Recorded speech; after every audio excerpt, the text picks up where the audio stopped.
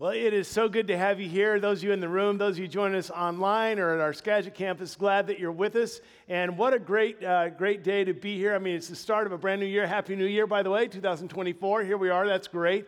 Not only that, but I don't know if you were aware of this, you can start to notice that the days are staying light longer. Yeah, okay, that's good. And we're here lifting up the name of Jesus. I mean, what better way to start off the new year with those? That's like the trifecta of 2024. It's already been a good year right there. So I'm glad that you're here today. With a new year, very often there's resolutions, and we won't ask how many are still intact after 7 days. But there's resolutions we make. Maybe there's kind of some rituals that we go through or traditions of ways we start off our new year. I was, as many of you know, I was born in the dirty South, born in Ruston, Louisiana. And in the South, there's a tradition, for some it's a superstition, that on New Year's Day, you eat black-eyed peas. Now, this is not a group with Fergie and Will.i.am. This is a legume. And you eat black-eyed peas. And if you're really from the South, you have black-eyed peas with ham hocks, collard greens, and cornbread. So, anyway.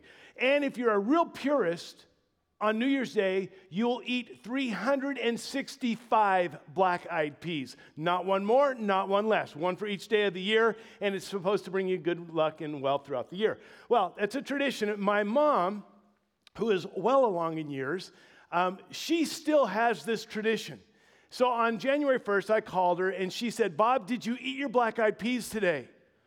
It's rare that I disappoint my mom, but I don't think I'm in the will anymore. Because I had to break her heart to tell her that, no, I did not have my black-eyed peas. But I did tell her about a tradition that I do have in my life on New Year's Day that I've had for 15 years or better. And that is every New Year's Day, I always go to Lake Padden and jump in at noon. It's just something that we do. It's something I do. And rain, shine, snow, ice, every single year. It's a can't miss for me. And some of you have thought right now and have said to me, "You're absolutely crazy. Why would you do that?" But it's not just me, because usually there's several hundred people doing that with me as well. And I will say, honestly, I don't know of a better way to usher in a new year than a brisk jump in cold Lake Padden. And by the way, those of you who do this at Birch Bay, can I just say the water at Lake Padden is always colder than Birch Bay. You never had to break ice off of Birch Bay. Just saying, it's not a competition, but I win. And I also want to say, in a formal way, as your pastor, you're all invited to join me next year. January 1st, 12 o'clock, Lake Padden, we'll all do this together. I had one taker last night. So anyway, you're all welcome. There's another New Year's tradition that's been a part of my life, not for 15 years, but about five years or so. And when I tell you about this tradition, some of you won't say it out loud, but you might think, "You're crazy. Why would you ever do that?" But it's not just me. There are hundreds that join me in this. And likewise, just like with jumping in the water, I would say there's no better way to usher in a brand new year than this tradition. And I want to invite you to this one as well. And that is our season of 21 days of prayer and fasting. Overwhelming. So some of you are saying, okay, you're 0 for 2 on your invitations. I'm not going to jump in the lake, and I'm not going to not eat for 21 days. What are you going to ask next? Me to give 10% of my income? Already talked. So this is what I would say. Before you write me off, would you hear me out? Because I'm not just talking about a resolution, and I'm not even really just talking about a tradition. I'm talking about seeking God, starting off the year, seeking God in a profound, impactful way. Because I believe that this whole area of fasting, this spiritual discipline of fasting, is like the Cinderella of the spiritual disciplines, of the spiritual practices. And when I say that it's the Cinderella of the spiritual disciplines, I'm not saying that the others, solitude and worship and service and prayer, are like ugly stepsisters. That's not what I'm saying at all. What I'm saying is this spiritual discipline of fasting is this beautiful princess that is disguised in humble maiden's clothing, left in the basement, and rarely ever invited to go to the ball. And we missed out on something beautiful by neglecting this gift of fasting. And if you've ever read through Scripture, you'll know that the men and women of God throughout history have practiced this spiritual discipline. If you look at the people that have practiced fasting throughout Scripture, it's a who's who. I mean, I'll just give you a cursory. Moses fasted, as did Joshua, and King David fasted. Daniel fasted on multiple different occasions. He tells about that in his book. His friends, Shadrach, Meshach, and Abednego, they fasted. They all fasted together. Ezra fasted. Esther, this beauty queen, she fasted. Not only did she fast, she got the whole country to fast with her for 3 days. Elijah fasted. Hannah fasted. Anna fasted repeatedly in the temple throughout her lifetime. John the Baptist fasted. Paul and Barnabas fasted. The New Testament church fasted. Jesus himself fasted. You just go through, and there's all of these different individuals who practice this spiritual discipline of fasting. Not only did Jesus practice it, but there were times that he would teach about it.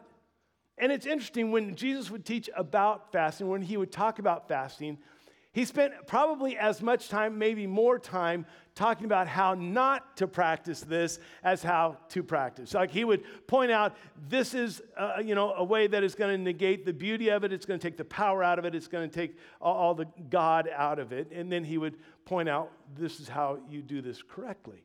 Oh, there was a time when he told a parable in Luke chapter 18.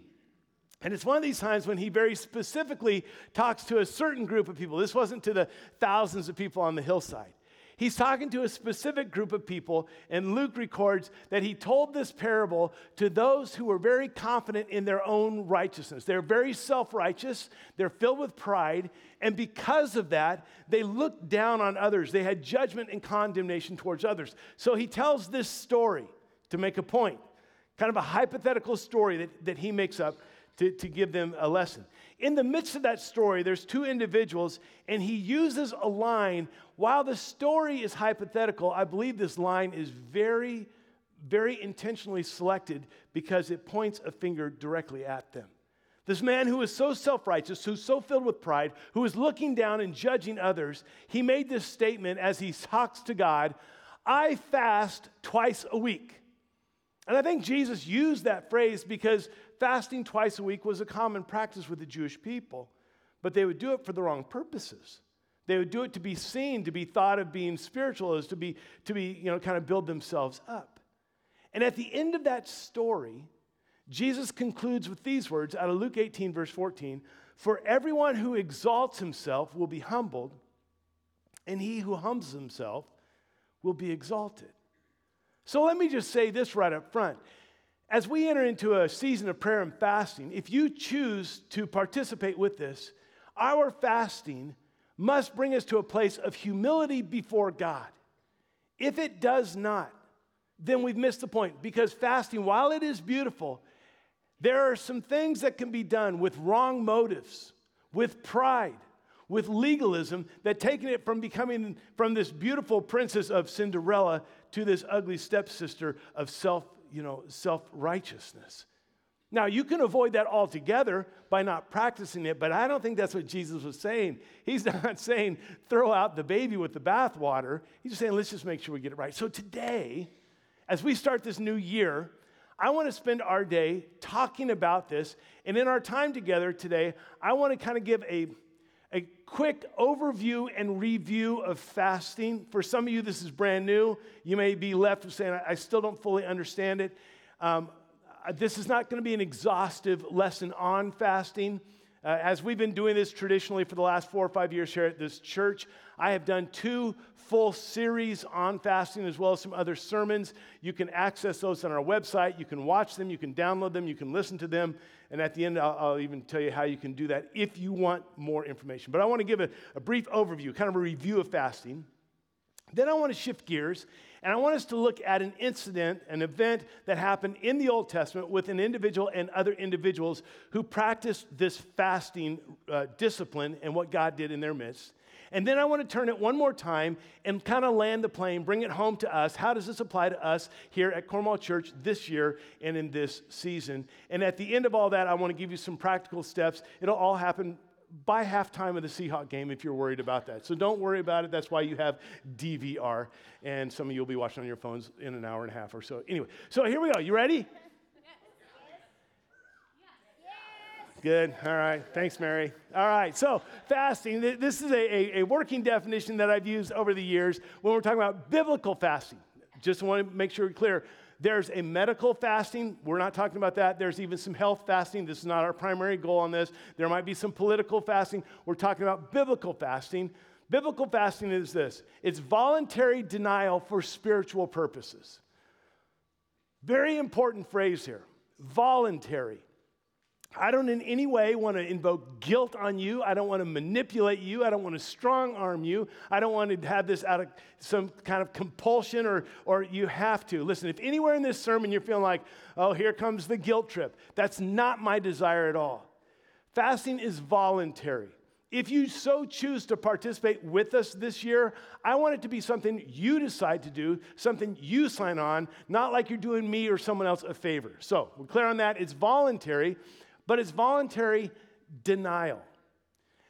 Historically, the classic idea of fasting is when you forego food. It's dietary, when you say no to food. I don't believe that it's exclusively about food. I think there's some benefits with that because if we ever fast from food, our body will remind us, which is a beautiful trigger to focus our attention on God and say, I want to have a deeper hunger for you.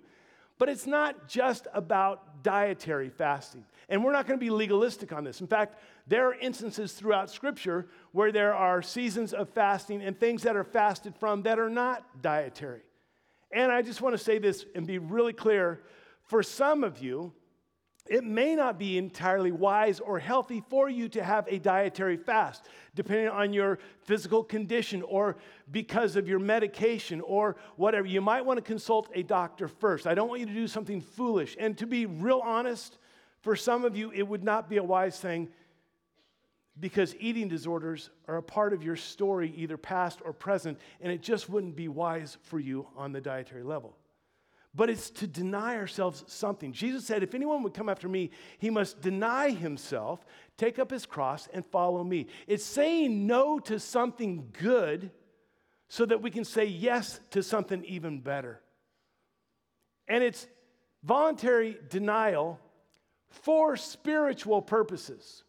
Chances are, if you live long enough and if you actually go to the doctor, there will be times that you will have to fast. Maybe you fast for X numbers of hours before a blood test. Maybe you fast for so many hours or days before a procedure or whatever. We're not talking about medical things. We're not talking about intermittent fasting for health purposes. Those are all fine and good. We're talking about for spiritual purposes. That fasting is not an end in itself. Fasting is the means to an end. And I want us to be really clear on that it's a spiritual purpose of drawing closer to God. When the church in Antioch were fasting, as a congregation they were fasting, the leadership was fasting. In Acts chapter 13, we see this where it says, while they were worshiping the Lord and fasting. It wasn't just like, we're going to give some stuff up. No, we're worshiping the Lord. And you see it throughout Scripture where there's fasting and prayer, fasting and worship, fasting and repentance, fasting and confession, fasting and all of these things.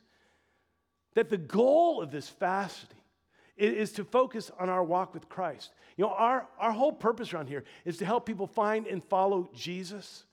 If in our fasting we are not following Jesus closer, then we've missed it. It's all a waste of time. That we want to do this to follow Jesus. Now, I mentioned that Jesus not only practiced the discipline of fasting, but there were times that he spoke about it. And probably the times that he spoke about it the most were recorded in Matthew's gospel. One of them was in the Sermon on the Mount in Matthew chapter 6.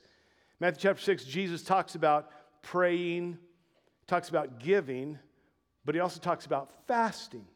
And when he does these back-to-back teachings, he starts with these words.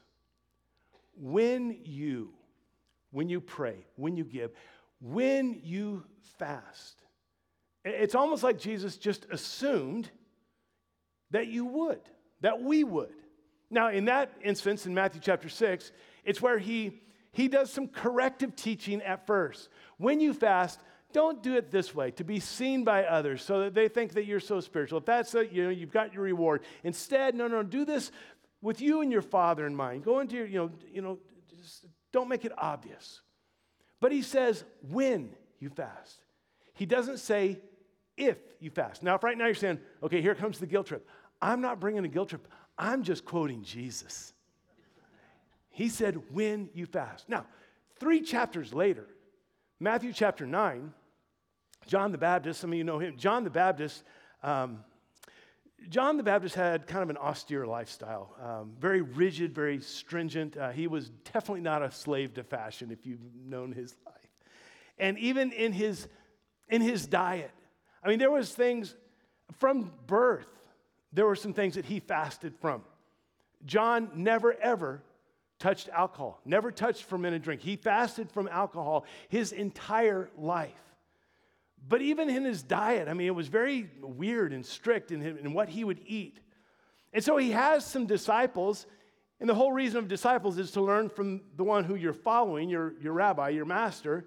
So his disciples are following, and they probably may dress like him, may live like him, may eat like him, may fast like him. Meanwhile, Jesus and his disciples are over here having a party with the tax collectors and the prostitute. Wine's flowing, and so is the food. And John the Baptist's disciples are going, hey, wait a second. How come we fast, but your guys don't fast? And Jesus made it really clear, the whole purpose of fasting is to draw closer to him. And he refers to himself as the bridegroom. He said, why would you fast when the bridegroom is right in your presence? And when that bridegroom is taken away, then they will fast. So again, you see in Matthew chapter 9, where Jesus doesn't say, then they might fast, or then they'll consider fasting, but he says, they will. So Jesus' teaching was not if, but when, not might, but will. It's almost like Jesus expects that his followers will engage with this spiritual discipline. But with that, Jesus' expectation is an invitation, not an obligation. I want us to be really clear on that. That Jesus would know that he's inviting them not to do something dutifully, but to experience something and discover something beautifully, that they can have this, not I have to, but I get invited to do this, that I can say no to earthly physical desires in order to say yes to divine spiritual realities. And to be able to have that. And to know that God will meet us in the midst of that. The goal is this. The goal is a heart for God, not just the hand of God. The goal is that we would have a heart for God, not just that we can, like, if I do this and somehow God's obligated to bless me, to answer my prayer, to give me what I'm wanting, that this is going to somehow, twist his arm. That's not the goal. That becomes very selfish. The goal is to come and offer to God the offering of emptiness to allow him to fill us. Alicia Britt Cole, in her book, 40 Days of Decrease, which is a fascinating different take on fasting, she wrote these words: God seems more interested in what we are becoming than in what we are giving up. And I don't know, a couple years ago, I preached on this and admitted that there have been, fasting is a practice that I've engaged in most of my life, but there have been so many times when I've done it wrong. So many times when my motive was impure. So many times when it was legalistic. So many times when I was more focused on what I'm giving up than what I'm pursuing. So many times I'm thinking, well, I can't do this, I can't eat this, can't whatever, until this, and I'm more focused on that clock because at the strike of midnight, hello, and I missed it completely. Alicia says, maybe God doesn't care so much about what it is you're giving up or how long you're giving up or how often, but about what we're allowing him to do within our own hearts. Now, that's an overview of fasting. If some of you are saying, boy, I'd like to know more, like I said, I've preached hours of sermons that you can access if you want. There's great stuff online. We're going to have some resources we'll have available for you at the end of our time together today. But I just wanted to kind of review so that we get our mindset right about what this even is and what is our heart going into it. All right, so the second thing is I want us to look at an instance where fasting was practiced, and I want us to look in the Old Testament. I want us to look in the book of Nehemiah. We haven't been there for a while, book of Nehemiah. If you have an old school Bible with pages and stuff, it's about a third of the way through. If you get to Psalms, you've gone too far, back up. Otherwise, just punch it in if you want to follow along. Let me, while you're looking, because I see you all are, while you're looking for that, let me give you some historical backdrop and the context for the event that we're going to look at out of Nehemiah chapter 1. You may remember that God is in a covenant relationship with Israel. The problem is, Israel always strays off track. They're always following after the foreign gods. They're always kind of doing their own thing. And God usually sends a prophet to kind of bring them back around. And sometimes he has to do more than just say words. Sometimes he has to kind of bring about some loving discipline.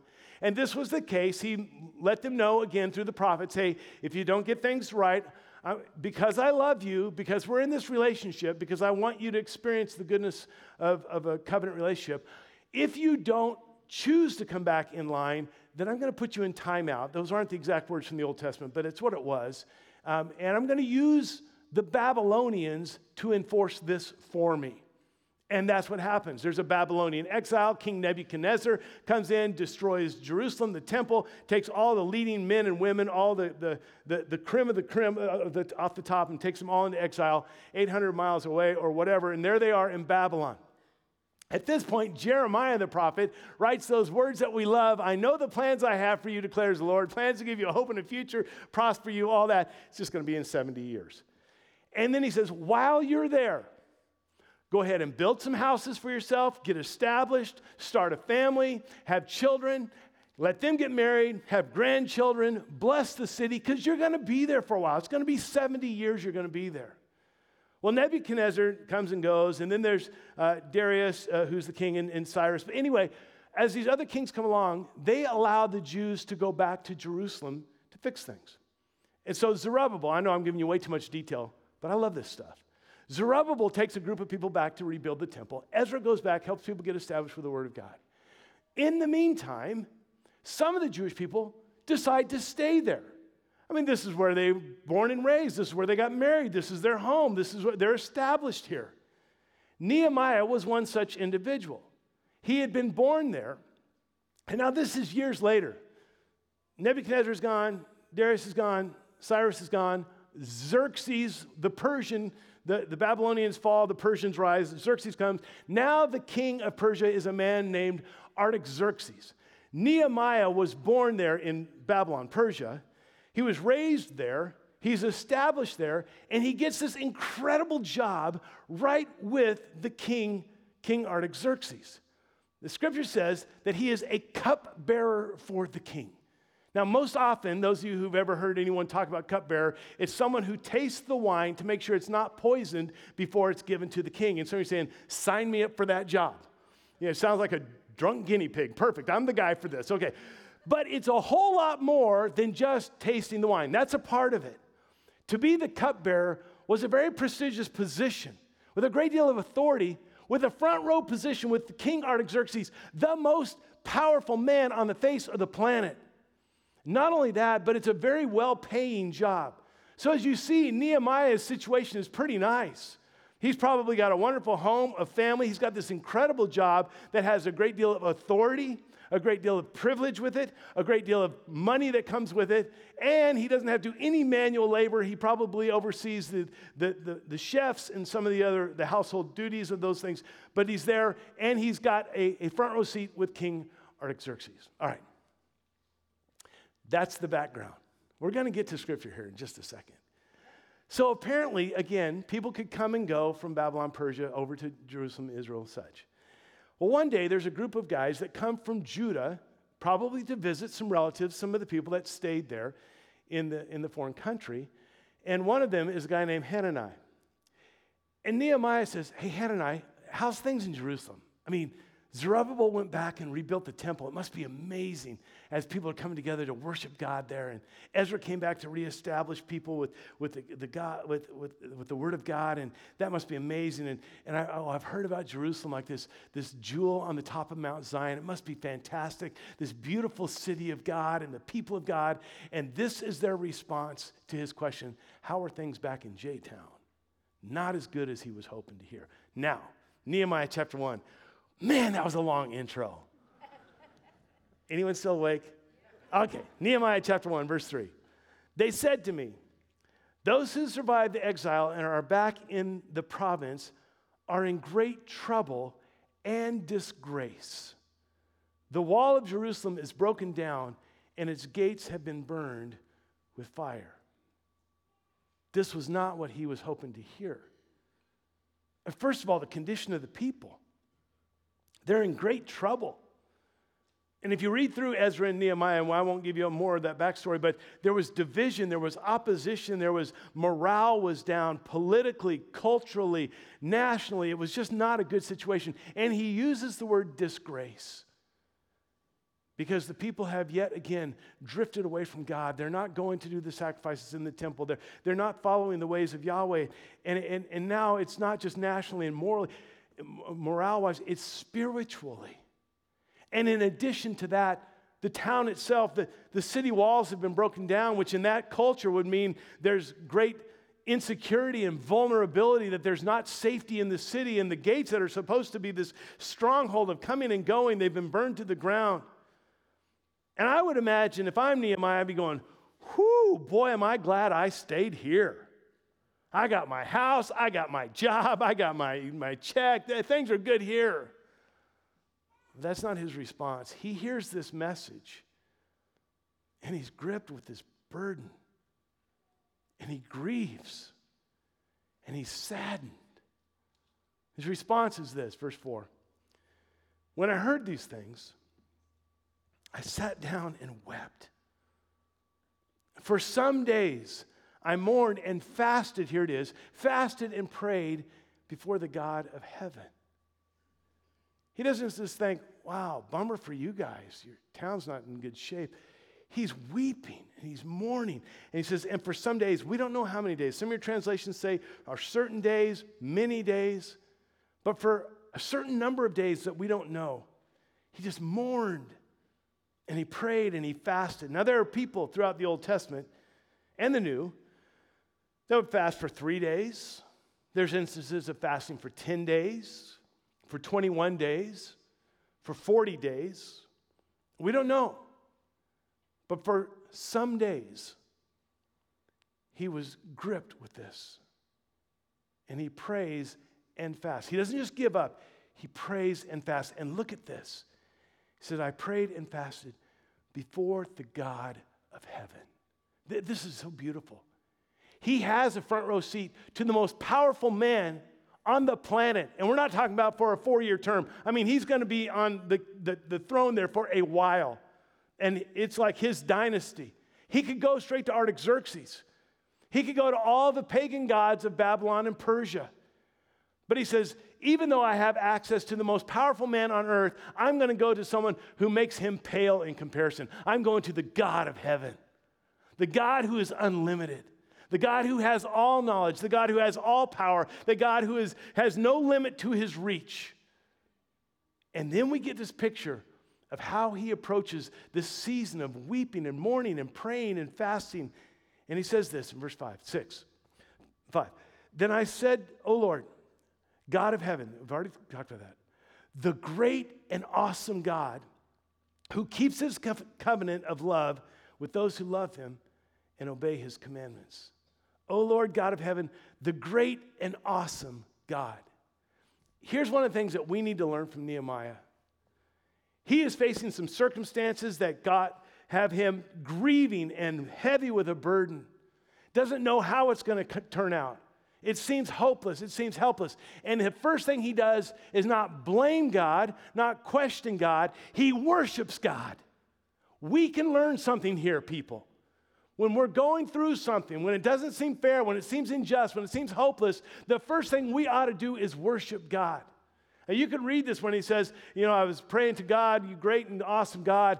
Kind of sounds like he's buttering God up before he makes the big request. Let's kind of make God think that he's everything so that when we ask this, he's in a good mood.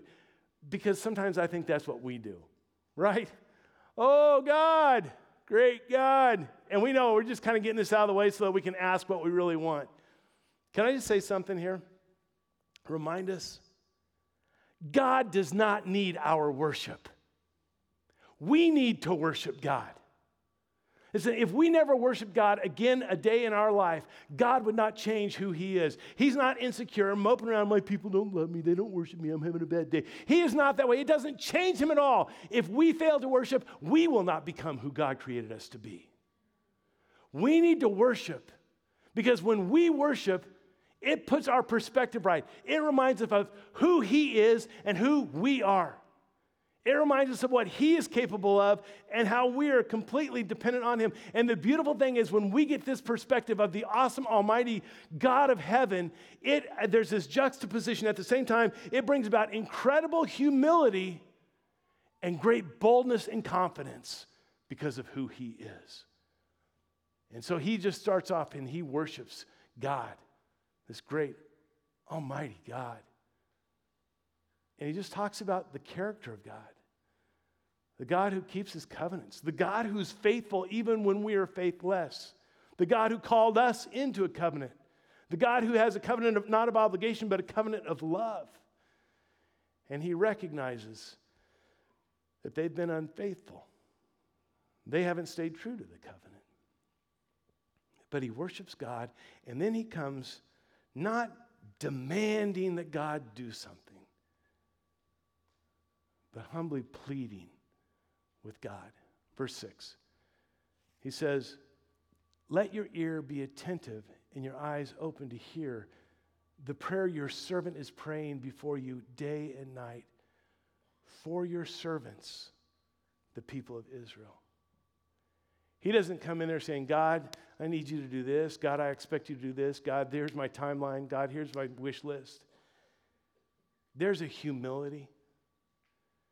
He comes saying, would you turn your ear toward us? Would you turn your eye toward us? I'm not here demanding anything. I'm your servant. But there's an intentionality and an intensity.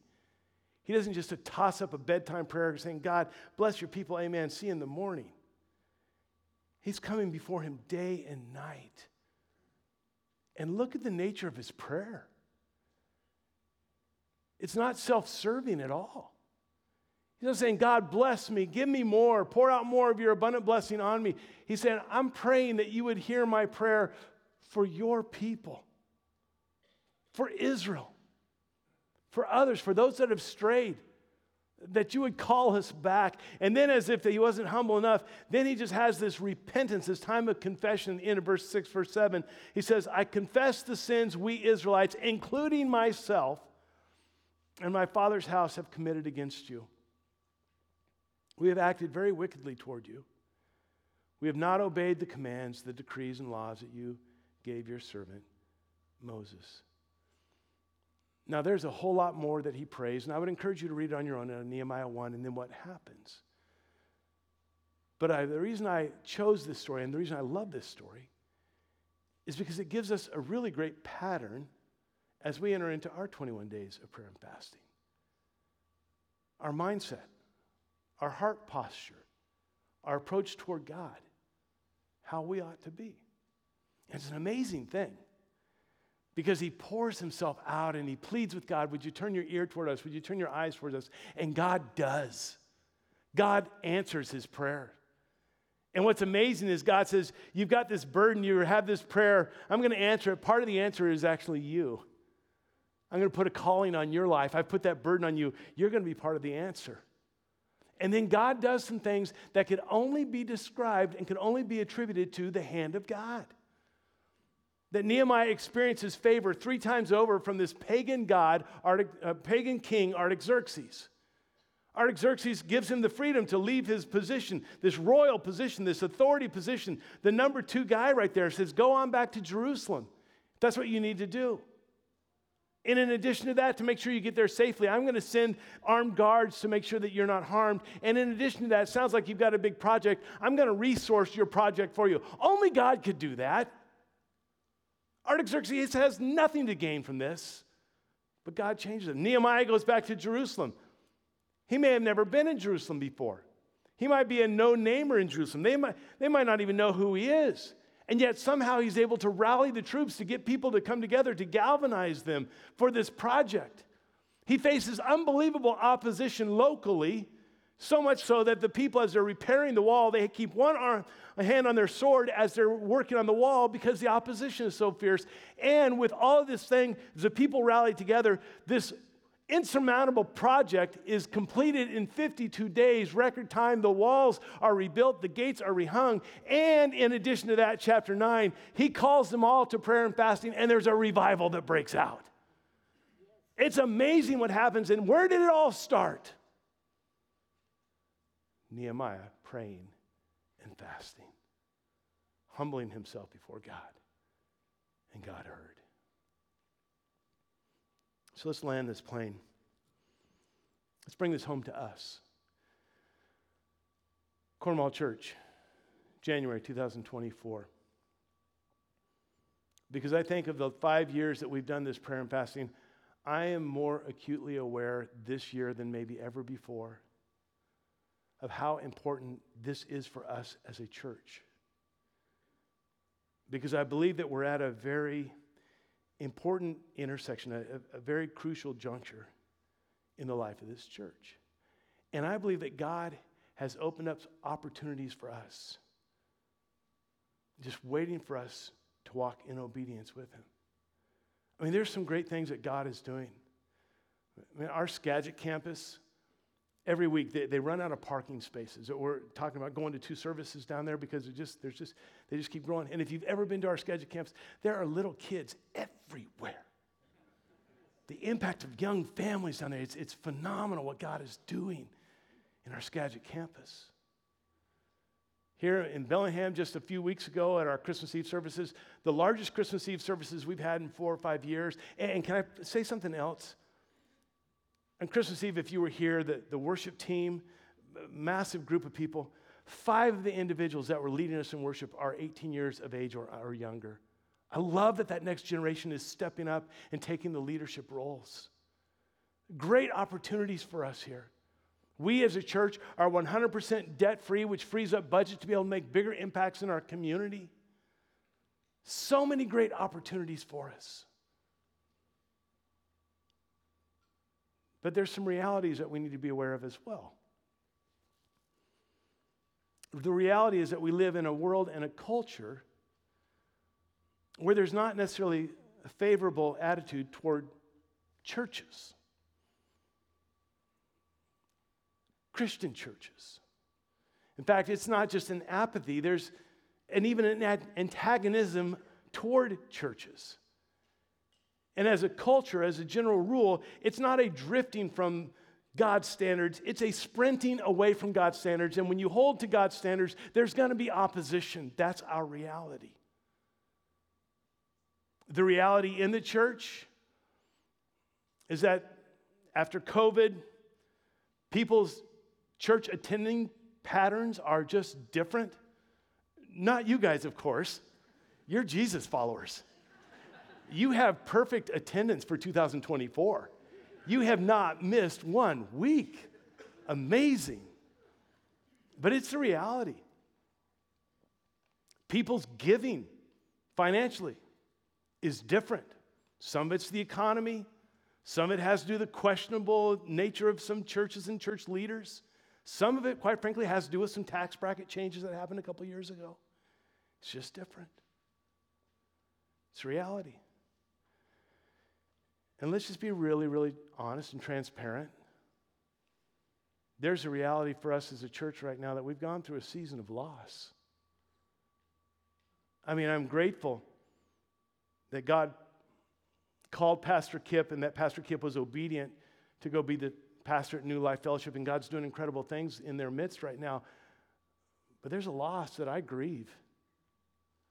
And Pastor Brian being obedient to God, closing the chapter here and going in faith of what God would have next for him. But there's a loss and there's a grieving here. And these guys have been a part. They both were campus pastors at our Skagit campus. They both were a part of our teaching team. Both were involved in our online ministries and in our ministries here. They were pastors. There's a loss. It's a grieving. And hear me all the way out. Don't freak out about this, but there's another reality that I am 6 months into my 60s. We need to pray and fast, brethren. And I'm not planning on wrapping things up, but the truth is this: after 31 years being your senior pastor, I recognize that I'm entering into this last run, this last chapter, last season. I'm not sure how many years it'll be, but this is the last one. And I do not want to coast into retirement. I want to see God do things in and through us in these next years. And when I hand that baton to the next generation, that this church is more powerful, more thriving, more spiritually mature, reaching out and making a bigger impact than we have in years. I long for that. And see, when I realize all of this stuff, that there are some challenges and there's some opportunities, I am so acutely aware that the most important thing for us as a church right now is this 21 days of prayer and fasting, to humble ourselves before God, to repent of our sins, to come pleading that He would give us wisdom and direction and provision for this next season, this next chapter. And so as your pastor, I don't want to guilt you into this, but I want to invite you in. And what if this year, the 21 days of prayer and fasting, wasn't just about us individually seeking God? That's all beautiful. But what if this year, it was us together as a community for our community? What if together as a community, we were fasting and seeking God? And we were seeking God for our community here at Cornwall Church, for the wisdom, for the direction, for the provision, for all the things that we need, that together as a community for our community, and not just in this room, but for our community outside of these walls as well. That we would have a greater impact, that the truth of Jesus Christ, that His grace and His forgiveness and His life and His hope and His healing would be available to anybody and everybody, and we'd see a greater impact, that together as a community, we're doing this for our community. I'm probably going to, a little spoiler alert here. 10 years ago, there was a book that came out. I read it, could not put it down. It has recently become a movie called The Boys in the Boat. So if you haven't seen it, you haven't read it, and you don't want to, just do this for a minute. Fantastic movie. True story about the 8-man crew team that went to the 1936 Olympics, but from University of Washington. The closing line of the story, this if you don't want me to spoil it here. Closing line of the whole movie is the grandpa is talking to his grandson. His grandson is saying, what was it like to be on an 8-man crew? And he said these words: we weren't 8, we were 1. And I heard that and I thought, what if? What if we weren't 2 campuses? What if we weren't hundreds or thousands of people? What if we were 1, pulling on the oars in sync, humbling ourselves before God, pleading with Him, confessing our sins, coming before Him saying, God, what would you have for us? What if we together as a community sought God as one? When Joel calls the community to this kind of a season, he says this in Joel chapter 2, verse 15. Blow the trumpet in Zion, declare a holy fast, call a sacred assembly, gather the people, consecrate the assembly, bring together the elders, gather the children. Let's do this together. So I want to invite you, starting this Thursday, January 11th through the 31st, these last 21 days of January, that we would go into this season of prayer and fasting. You're saying, wait, so I can't eat for 21 days? Hold on. Slow down.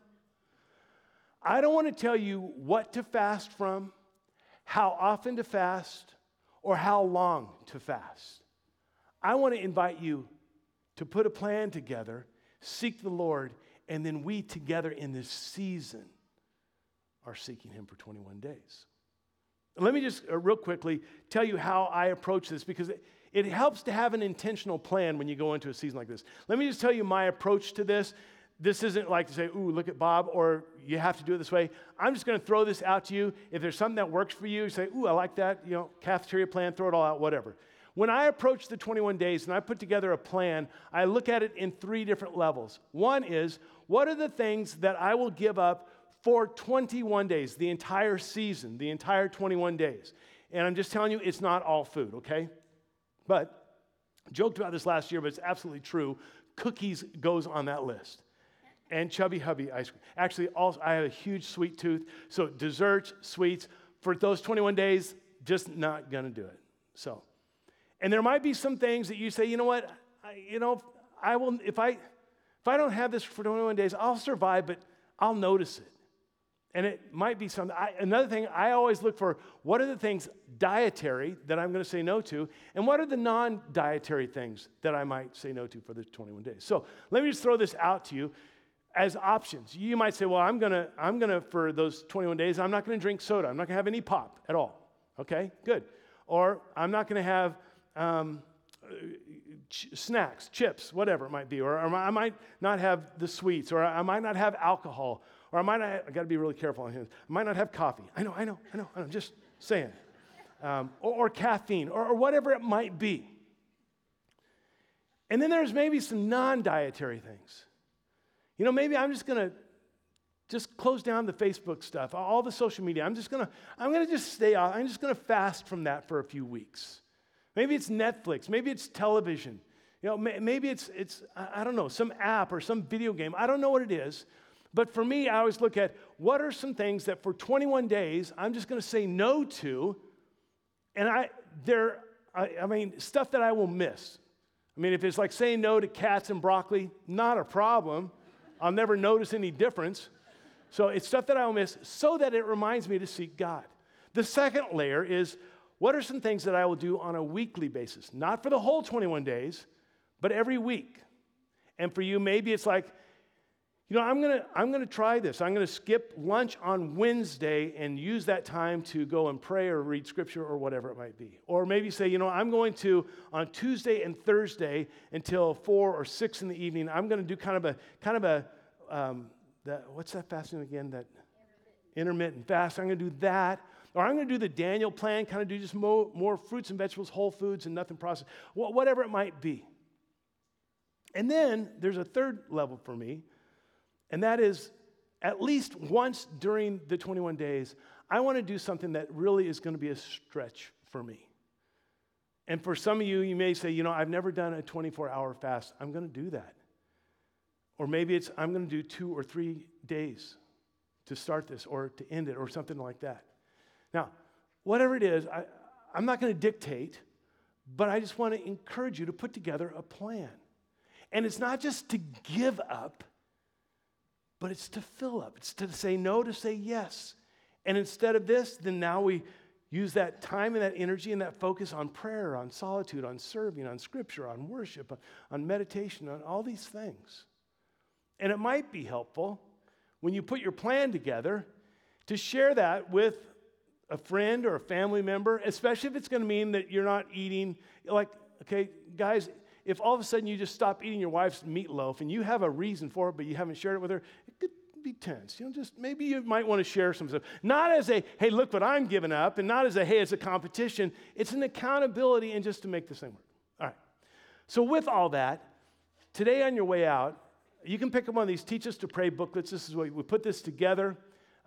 On the front end, there's a lot of the things that I've talked about briefly, different kinds of fast, different ideas about how to fast, putting a plan together, the sermon series that I mentioned, how to reference those, and all that. And then there's 21 days of devotions that have been written by our staff and some of our volunteers, so that each day we're reading the same devotional. This is also, for those of you online, this is also available on the YouVersion app. I think it goes live tomorrow. I think best way on YouVersion is to type in Cornwall Church, and then it will pull up different ones. This year is called Teach Us to Pray, if you want to do that for those 21 days. But I would encourage you to do that. So, let me say it again. No guilt. No obligation. No arm twisting.